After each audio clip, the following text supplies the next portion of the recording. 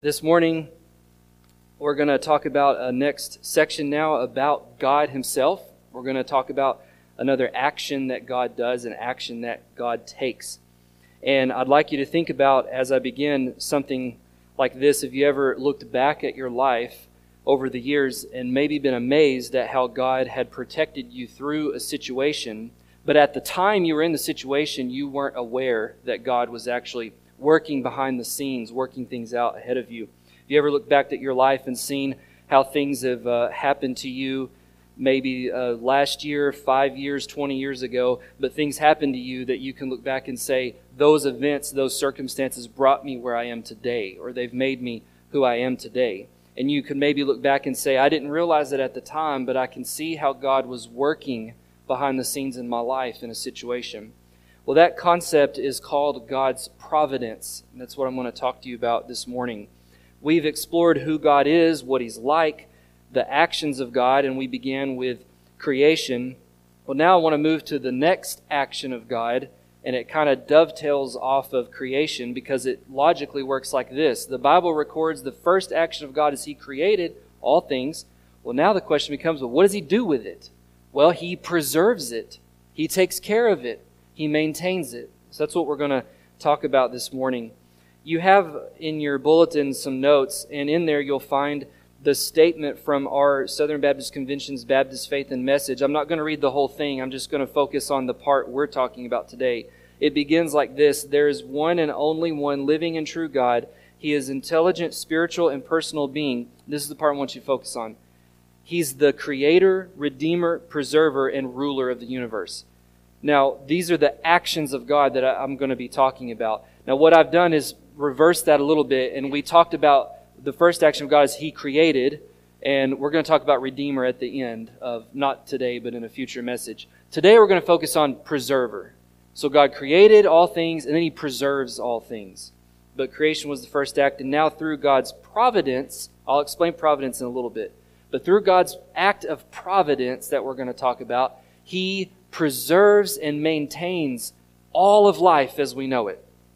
We're going to focus on that action this morning. How is it that God preserves and provides for His creation?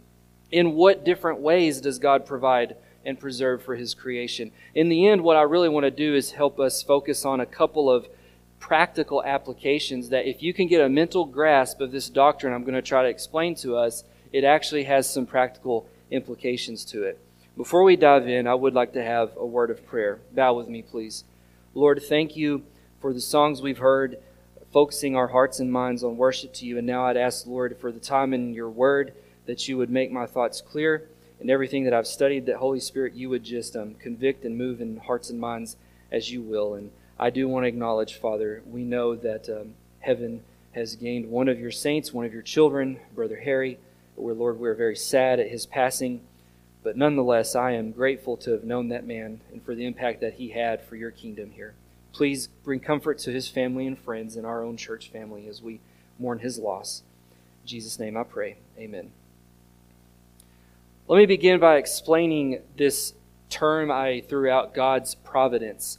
What is God's providence? Providence is a broad term that refers to the ways in which God maintains and guides His creation. You can hear in that word providence another word, provide.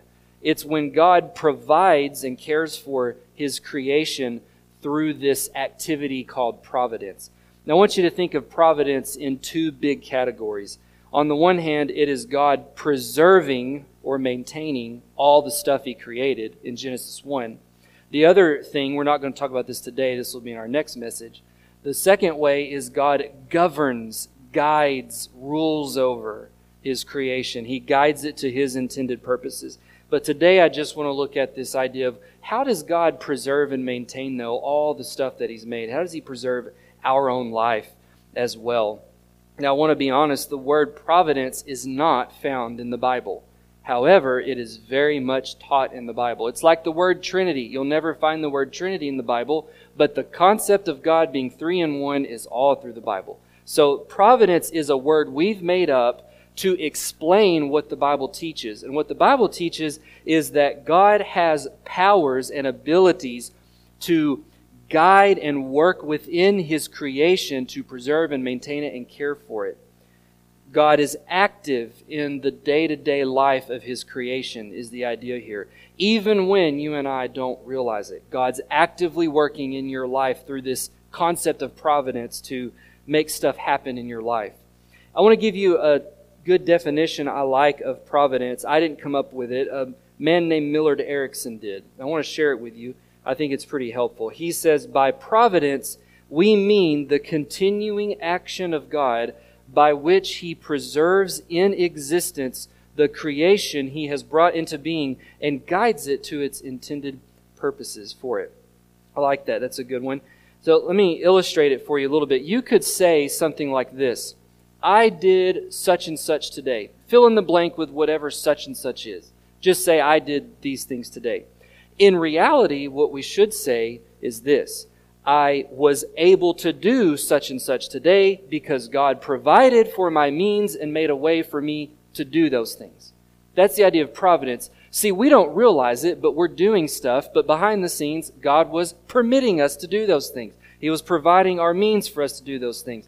To be blunt, I'm standing here before you today delivering this message because of God's providence in my life for the last 35 years. Now, I'm not always consciously aware of that, but it is absolutely how it's worked. Providence has brought me here. If it were not for God providing for the means for me and opening doors for me, protecting and preserving my life over the last 35 years, I could not be here as your pastor. You could probably say the same about various things if you look back and say, I now see what God was doing, and He's brought me here to this point. James says something about this in James chapter 4, verse 13. He says, Come now, you who say, today or tomorrow we will go into such and such a town and spend a year there and trade and make profit. Yet you do not know what tomorrow will bring. What is your life? For you are a mist that appears for a little time and then vanishes. Instead, here's what you ought to say: If the Lord wills, we will live and do this or that. As it is, you boast in your arrogance. All such boasting is evil. James was trying to nip this type of arrogance amongst the Christians he was writing to in the bud by making this point very clear to them. Don't think for a second that you did this or that by your own power and abilities. Look how smart I am, how wealthy I am, how capable I am. James says what you ought to say is, because the Lord willed, I was able to go do this or that, have this or that. If it were not for the grace of God working through the providence of God, you would not be who you are, would not have what you have, and would not get to do what you do. But that's all working behind the scenes, but that's what's happened, how God is working in our lives through providence. God preserves His creation by protecting it from destruction and providing for the needs of His creation. Not only does He have the power to call into existence everything just by His spoken word, that was in Genesis that we read, He also has the power to ensure that all things are preserved and protected and cared for, also by that same power. That's what I'm meaning by providence. But let's focus then, how does God use His providence to preserve the universe and all of creation? Well, the first point is this: God preserves the universe through God the Son, Jesus. And this one to me is fascinating because the Bible says that how God literally preserves heaven and earth, everything, all of life, it goes farther than just saying God has the power to do it. The Bible specifically says it's God the Son, the Word of God, Jesus Christ, by His power is upholding and maintaining and preserving all life as we know it. Two big scriptures for this. The first one is Colossians 1:17. Paul says, He, that is Jesus, is before all things, and in Him, again that's Jesus, in Jesus all things hold together. That's the idea. The verb hold together is a present active verb, meaning God the Son, Jesus Christ, is actively, every moment of time, every second, He's doing this. What's He doing? He is upholding and maintaining all the universe, all of life as we know it. God the Son is fitting it together, making sure it stays together, sticks together, and works together. And He's doing that every moment of time. Hebrews 1:3 says, He, again that's Jesus, is the radiance of the glory of God and the exact imprint of His nature, and He upholds the universe. So there's the idea again. But we're talking about Jesus. Jesus upholds the universe. How? By the word of his power. So this phrase, again, upholds the universe, kind of like the one from Colossians, a little different, but again, it is a present verb, meaning Jesus is presently, actively, constantly doing this. This isn't saying Jesus once in the past did this. No, he constantly does it every day. Now, here's literally what that means. That our Lord and Savior Christ bears up and carries the universe, keeps it in constant state, maintains it every second, every moment. We don't realize it, but he is. In this moment right now, the reason we can come here and do this every second is because Jesus Christ is upholding and maintaining all the universe by the word of his power. He's making life continue on and happen. He does it presently, each moment. That means then creation, as we know it, is not self-sufficient. See, some people think God created in Genesis 1 and he just sort of wound everything up and he's hands off. And creation just kind of goes about its business. It's actually not what the Bible says happens. God did not create all things and then step back and watch it work out on its own. There are mechanisms that God built within creation, such as the day and night cycle, the ability for species to reproduce, things like that. But God created the laws of nature, like gravity. We believe those things. However, though, God is still actively involved in ensuring those things still happen the way they're supposed to happen. When I say actively, I mean, again, each and every second of life, every moment as we know it. The reason it is not shearing off into chaos and destruction is because the Word of God is upholding and maintaining it every moment. Let me give you an illustration. Think of a car with cruise control. You can put the cruise control on 55 miles an hour, whatever you want, and take your foot off the gas, and the car is going to continue to go that speed. That is not how the universe works. The universe works like a car without cruise control. The driver has to keep the foot on the gas the whole time to maintain the speed. The second the driver lets the foot off the gas, what happens to the car? It slows down until it coasts and stops.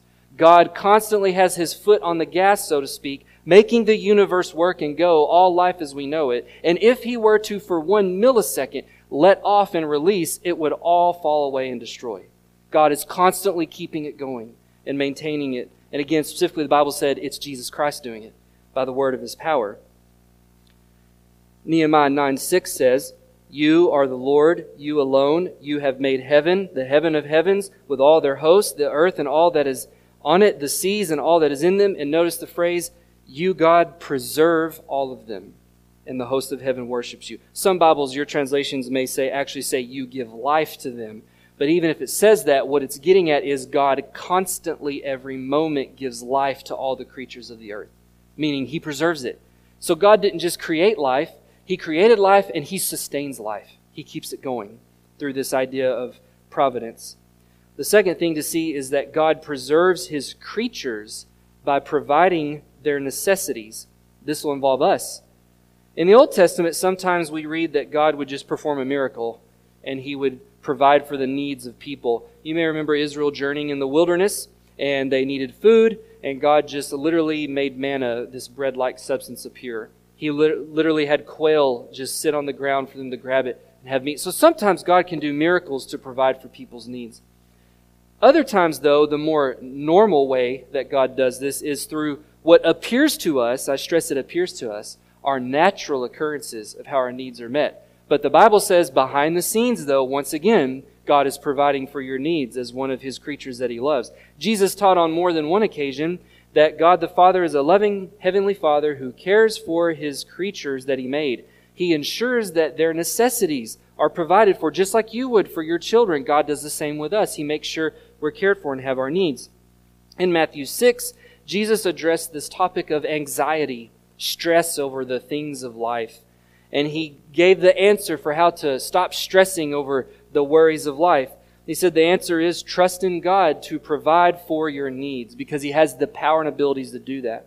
Let me read you this section. In Matthew 6:25, Jesus said, "Therefore I tell you, do not be anxious about your life, what you will eat, what you will drink, nor about your body, what you will put on. Is not life more than food, and the body more than clothing?" But those are the necessities: food, water, and clothing. And Jesus says, don't stress about that stuff. Well, why not? Well, Jesus gives an example. He says, look at the birds that fly around in the sky. They don't plant a garden. They don't sow or reap like a farmer has to. Yet they are fed by their Father. The Heavenly Father feeds them. Are you not of more value than the birds? Which of you, by being anxious, can add a single hour to his lifespan? Why are you anxious about clothing? Now Jesus says, look at the grass of the fields, the lilies of the field, how they grow. Grass doesn't work and get a paycheck so it can continue to live, right? No, grass grows today, next season it dies off, but the next season it comes back again. There's this cycle to the grass. And Jesus said, if God so clothes the grass of the field, which today is alive and tomorrow is thrown into the oven, will he not much more clothe you, O you of little faith? So he kind of ends with this answer again. Therefore do not be anxious, saying, what shall we eat? What shall we drink? Or what shall we wear? The Gentiles seek after these things. But notice this, your heavenly Father knows that you need them. He knows your necessities. But seek first the kingdom of God and his righteousness, and all that stuff will be added to you.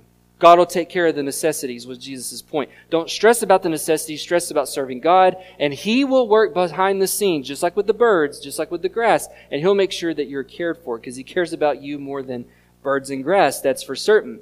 Now, Jesus said, we see things happen in nature that appear to be automatic, such as like birds being able to find food and eat and survive.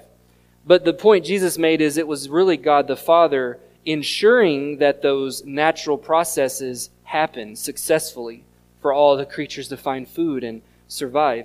And Jesus said again, if God's going to see to it that the creatures of the planet find their food and that grass will come back again, is he also not going to care much more for you as a human being made in his image?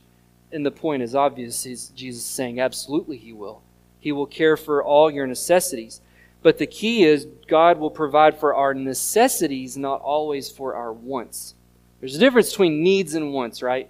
I may want something that's really nice and good, and I can convince myself I have to have it, but at the end of the day, I don't have to have it. But what Jesus promised is your needs will be met. Not always your wants, but your needs. God will always work behind the scenes to make those things happen. God uses maybe the generosity of other people. He uses the paycheck from employment. God uses a church family. God uses all kinds of means and other people out there and resources to make sure that our needs are met. He will see to it. He'll make that happen. Now, that doesn't mean we get to be lazy and we don't have to take responsibility for our actions and work hard and have things. Notice Jesus said the birds are fed by God. But how are the birds fed by God? They still get up in the morning and go find their food and eat it. They don't just sit there with their mouth open and God drops the food in. No, they still go follow the process and God feeds them through that process. It's up to us to take responsible actions, make responsible choices with our physical abilities and our financial means, and those are going to be different based on the person, but we do that within our means to ensure that we're doing the right things to live responsibly. And through that process, the Bible says, but God's working behind the scenes to meet all your needs. Paul says in Philippians 4:19, my God will supply every need of yours according to his riches and glory in Christ Jesus. So far we've seen God preserves the universe, all creation, all life, and I want to stress at every single moment, he's actively preserving it. How? Through Jesus Christ, by the power of his word. God preserves his creatures, including us, by making sure he'll provide for our necessities. He'll work that out through all these processes and resources and means. Psalm 104, I won't read this to you, but if you ever want to, look at all of Psalm chapter 104. I just want to share it with you. It's a very important chapter that kind of ties everything I've said together in one chapter of the Bible. And it explains how God makes all this work. Let me give you some examples from it.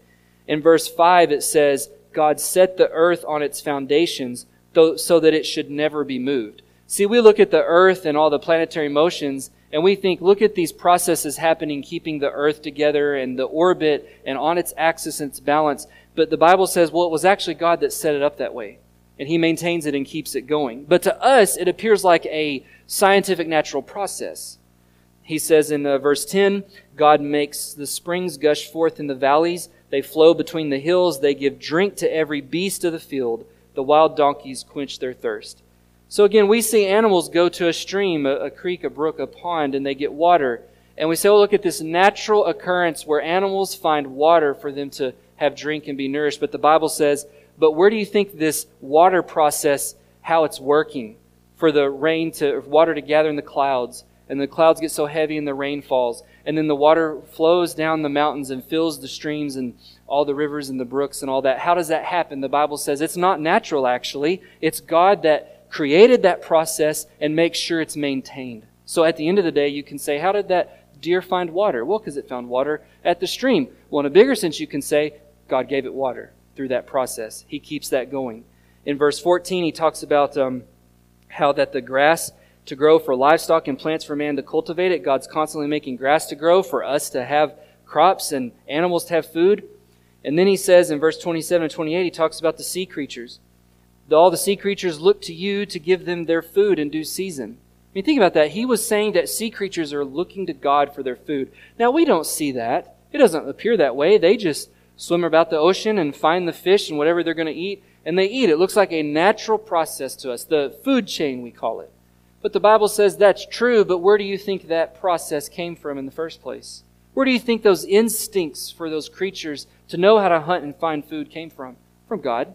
He put that in them, and He maintains that process. And in that sense, He says that's how God provides them their food. Now, I want to read the very last section of this. I find it pretty important. Verse 29, it says, when you, meaning God, hide your face, they, that's all the creatures, they're dismayed. Notice, when you take away their breath, they die, and they return to their dust. When you send forth your Spirit, they are created, and you renew the face of the ground. Now, he says that there to make this point. Again, God doesn't just create life, He sustains life each and every second. Because the second God removed His sustaining hand from life, He says all the creatures would die. But because God constantly is giving them life, their life is maintained. I want to tell you a story that I think illustrates this. I want to stress, I don't think this story literally happened. I think it's urban legend. But the point of the story is very much powerful. There was a story going around during the worst part of the COVID pandemic a few years ago. And the story goes like this. A 93-year-old man got COVID. He got COVID so bad he had to go to the hospital and he was put on a ventilator. He almost died. Well, he recovered. And he recovered to the point he was discharged from the hospital, and they gave him his medical bill. And the medical bill was pretty expensive because he had to go on this ventilator for all these days. He starts crying, and the medical people think, well, he's crying because he doesn't have enough money to pay the bill. So they start explaining, look, we'll do payment plans. There's these programs that'll help. And finally the man stops him, and he says something like this. No, I'm not crying because of the medical bill.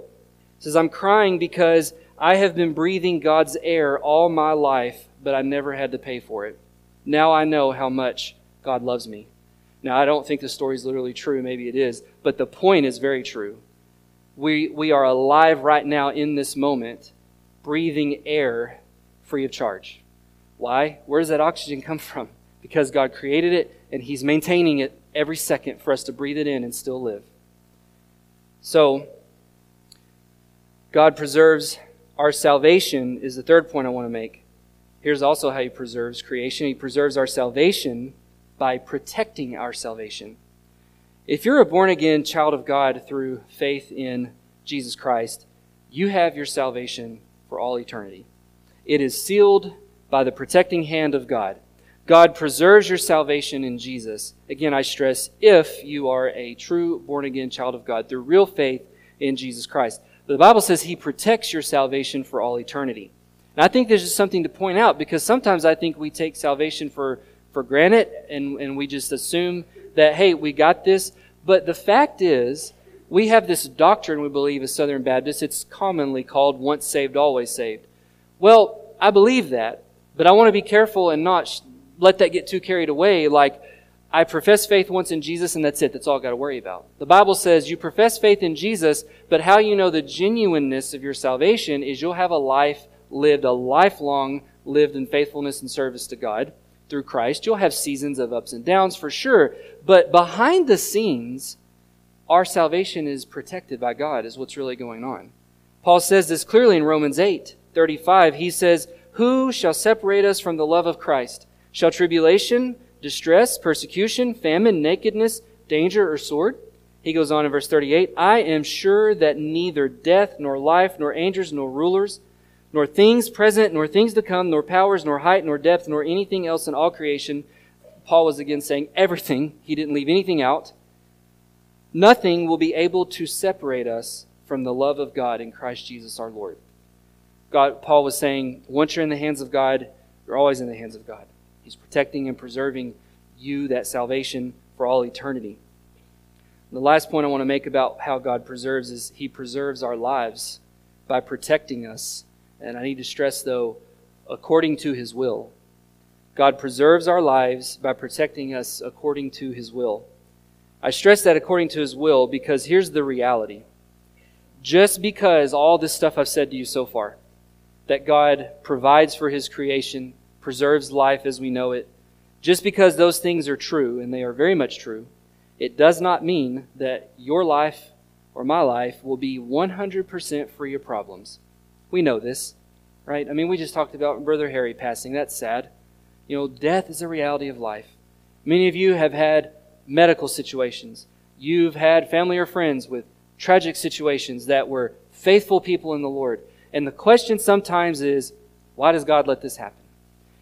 I'm actually going to have a message on that later on, specifically that, like how can God still be in control and we call Him good, and yet we have so much evil in the world. So I just want to briefly say this for this point here this morning.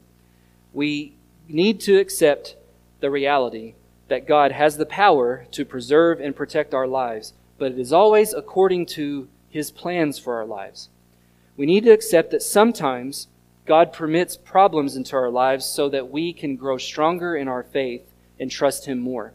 Sometimes God may permit problems in our lives so that we can sort of be a witness and a testimony to others around us, to see the genuineness of our faith in the Lord Jesus Christ.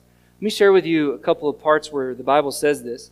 Peter was writing the letter of 1 Peter to a group of Christians who were physically being persecuted for their faith. Not just they were made fun of. Like some of them were driven from their property. They had lost property. Some had been physically thrown in jail. Some had been killed for their faith. And Peter wrote to them to comfort them. And here's some things he said. 1 Peter 1 verse 5, he says, "Who," that's you Christians, "by God's power are being guarded through faith for a salvation ready to be revealed in the last time." So that's kind of what I just said a minute ago, that your salvation is preserved and protected. It's guarded by God. But Peter goes on to say this, "So rejoice in that fact that your salvation is secure in eternity, because here's what might happen here on earth." He says, "Even though now for a little while, if necessary," that's the key that strikes me, if it's necessary for God's plan in your life, that you have been grieved by various trials. Various trials and sufferings had come into their life, and Peter said, it's momentary, it's temporary, but it was also necessary. God brought that into your life for a purpose and a reason, a very good, holy, wise purpose. Here's why. Peter, "So that the tested genuineness of your faith, more precious than gold that perishes though it is tested by fire, may be found to result in praise and glory and honor at the revelation of Jesus Christ."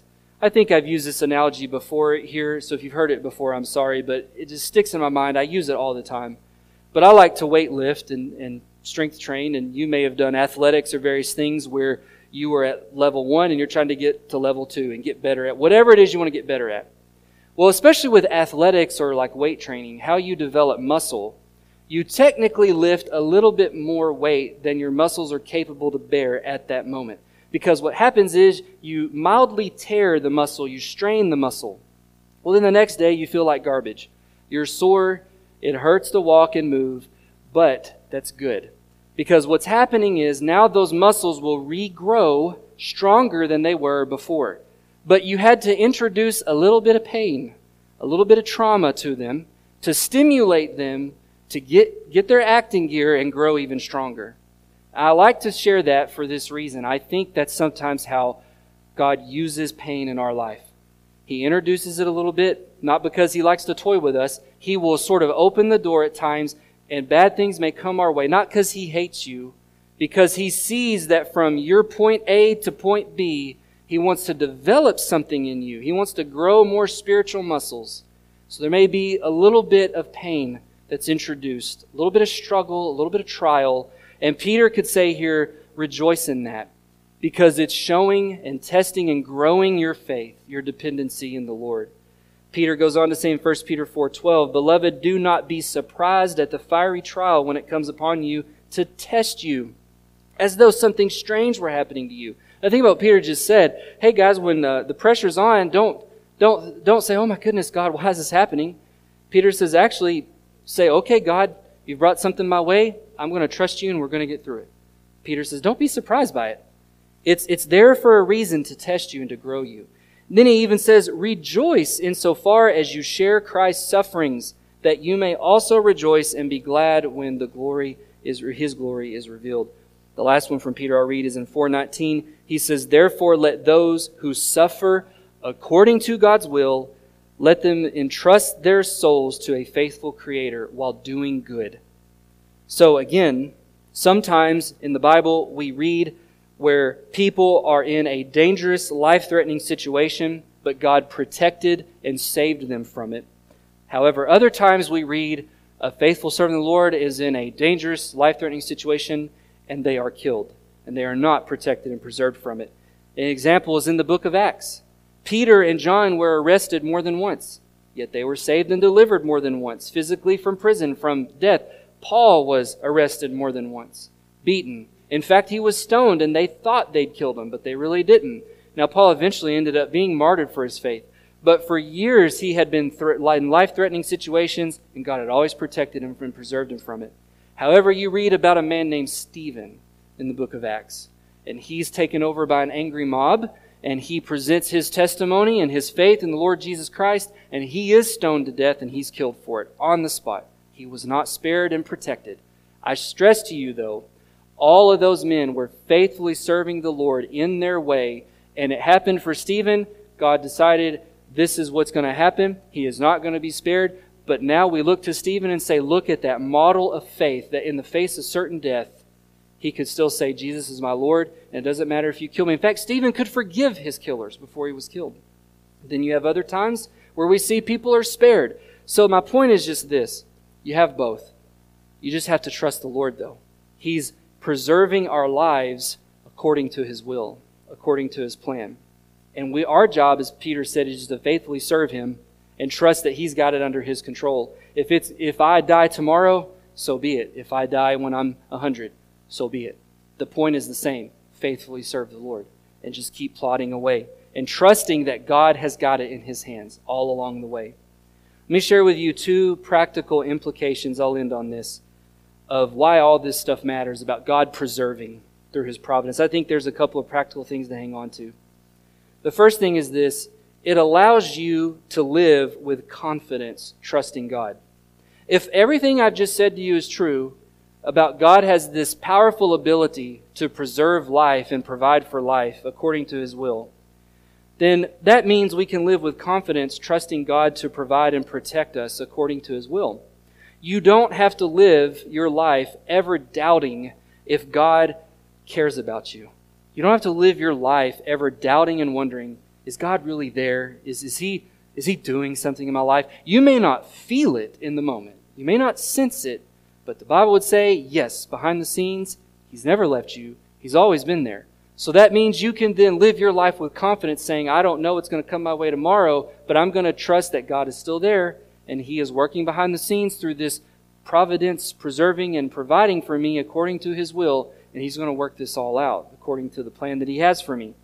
You can live with that kind of daily confidence that God is working all things out for your good according to His will. Even if life isn't making sense right now, you can still have the confidence that God is still working, doing something in your life, even through that trial or that bad situation you're going through. I like Romans 8:28. I won't quote it to you, but Paul says there that all things work for good to those who love God. Basically, he's saying in layman's terms, for the child of God, everything that happens in their life is brought about for a good purpose. Now, what Paul did not say is that everything that happens in your life is good. That's not what he said. He said all things can be worked out for good because God has the power to do that. And you may not see that this side of heaven, but you have to trust that when you're in that situation, as bad as it may be, you have to have that confidence that, God, I don't know what you're doing, but I'm just going to trust you. You're working all this out according to your plan, and it's a good plan. The last thing this helps us do is we can live without fear of anything in life. God will always protect you and sustain you according to His will. Even if it comes to a point where we're facing death, whether through maybe we grew older and it's natural causes, or maybe we're being persecuted for our faith and the moment of testing has come and it's, gun to the head, and are you going to proclaim Christ or die? Those two extremes. Either one, though, if death were to be kind of in front of us there, you can still say, I'm not going to fear that. Why? Because if you believe in God's providence and His ability to preserve you, then you can trust if God is going to bring me through this and survive it, then that's what will happen. If I'm called to be like Stephen and die in this moment for that, then I win. Pastor John MacArthur, a guy out of California, a known pastor, he has a phrase. He says, the worst thing another human can do to you is actually the best thing that can happen to you as a Christian. See, we think the worst thing someone could do to us is kill us. Well, Pastor MacArthur was saying, yeah, but that's actually the best thing that could happen to you as a child of God. That starts your eternal life with God. So if you put that in perspective, death really kind of isn't a big deal. It's the start of your eternal life. Jesus says in Matthew 10:28, do not fear those who kill the body, but can't kill the soul. See, another person could kill you physically, but they have no power over your soul. Jesus says only God has that kind of power. Fear God, that's Him who can destroy both soul and body in hell. Are not 2 sparrows sold for a penny, and not one of them will fall to the ground apart from your Father? But even the hairs of your head are all numbered. That's not very miraculous for me. That's okay. So He says, fear not, therefore, you are of more value than many sparrows. Jesus was saying, hey, don't fear death, because even a bird doesn't fall dead to the ground without God knowing it. And Jesus was again saying, are you not worth more than a bird? Of course God has got your life in His hands. So even if the moment comes you're called to die, so what? Jesus says, you're going to live with God forever. Don't fear death. Men fear death. Men that have no hope fear death. But children of God that have hope don't fear death. And God's got everything in control, working it out behind the scenes. You don't have to live in fear that the universe, I want to say this too, I think it needs to be stressed more these days. You don't have to live in fear that the universe or the planet are just going to stop and all of life as we know it be destroyed. If you watch the news and listen to things, there's so much stuff we're told that is supposed to cause us to live in fear. This is going to cause the planet to be destroyed, and this is what's going to cause the life to end and the universe to end. I want to make this clear. Everything I just told you also means this. The planet, Earth, the universe, it won't stop until God says it's time for it to stop. God is preserving it and maintaining it according to His plan and His timetable. 2 Peter 3:7 says, but by the same word, the heavens and earth that now exist are stored up for fire. So yes, they're being preserved for a day of fire and judgment. But he says they're being kept until the day of judgment. Now, Peter's point is this. Yes, there's coming a day of judgment, and God will create a new heaven, new earth. That's true. But in the meantime, our job isn't to live in fear of well, what about this new thing that's come out that's going to destroy the planet? Don't worry about that. Why not? Because it'll only be destroyed when God says it's time for it to be destroyed, and not a second sooner. He's got it all in control, and our job is to just live faithfully for Him. So it helps you just not live in fear. Just live your life faithfully for the Lord.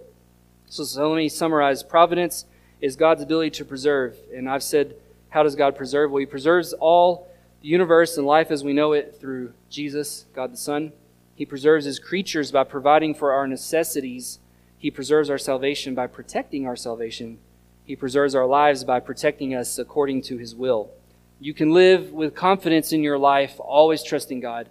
And you can live without fear, always trusting God too, each and every day, because He has that power and ability, working all things out according to the plan. But I want to end by stressing you must be a child of God through the Lord Jesus Christ by faith. That's the only way this works. The only way to have that eternal home in heaven that I was stressing causes you to not fear death and not live in fear is only for people who say, I know my sins are forgiven. I've been washed, I've been cleansed, because I have my faith in Jesus that He died for me in my place on that cross. I should have died, but He died in my place. And now God looks at me and says, I'm righteous and perfect, not because I really am perfect, but because God took Jesus' perfection and put it on me. There's a swap. He took my sin and I get His righteousness. Only through faith does that happen. And only in that way then can someone say, I'm a child of God now. And I don't have to live in fear. I have eternal home in heaven, and God is working all things out in my life for good according to His plan. Lord, I thank You for the Bible teaching us things that honestly at times they're a great mystery for us to fully understand. But Lord, I believe we understand enough to know that you didn't just create things, you created all things, and you maintain it and preserve it and take care of it. So God, I thank you that you have the power to take care of our lives. Even when we don't really see it or sense it, we know that you're there, working all things out ahead of us. So Lord, I ask now that you would help us all leave here with a greater confidence and lacking any fear of anything in life, knowing that you're preserving and providing for us according to your will. Thank you for the gift of salvation in Jesus. And in his name I pray. Amen.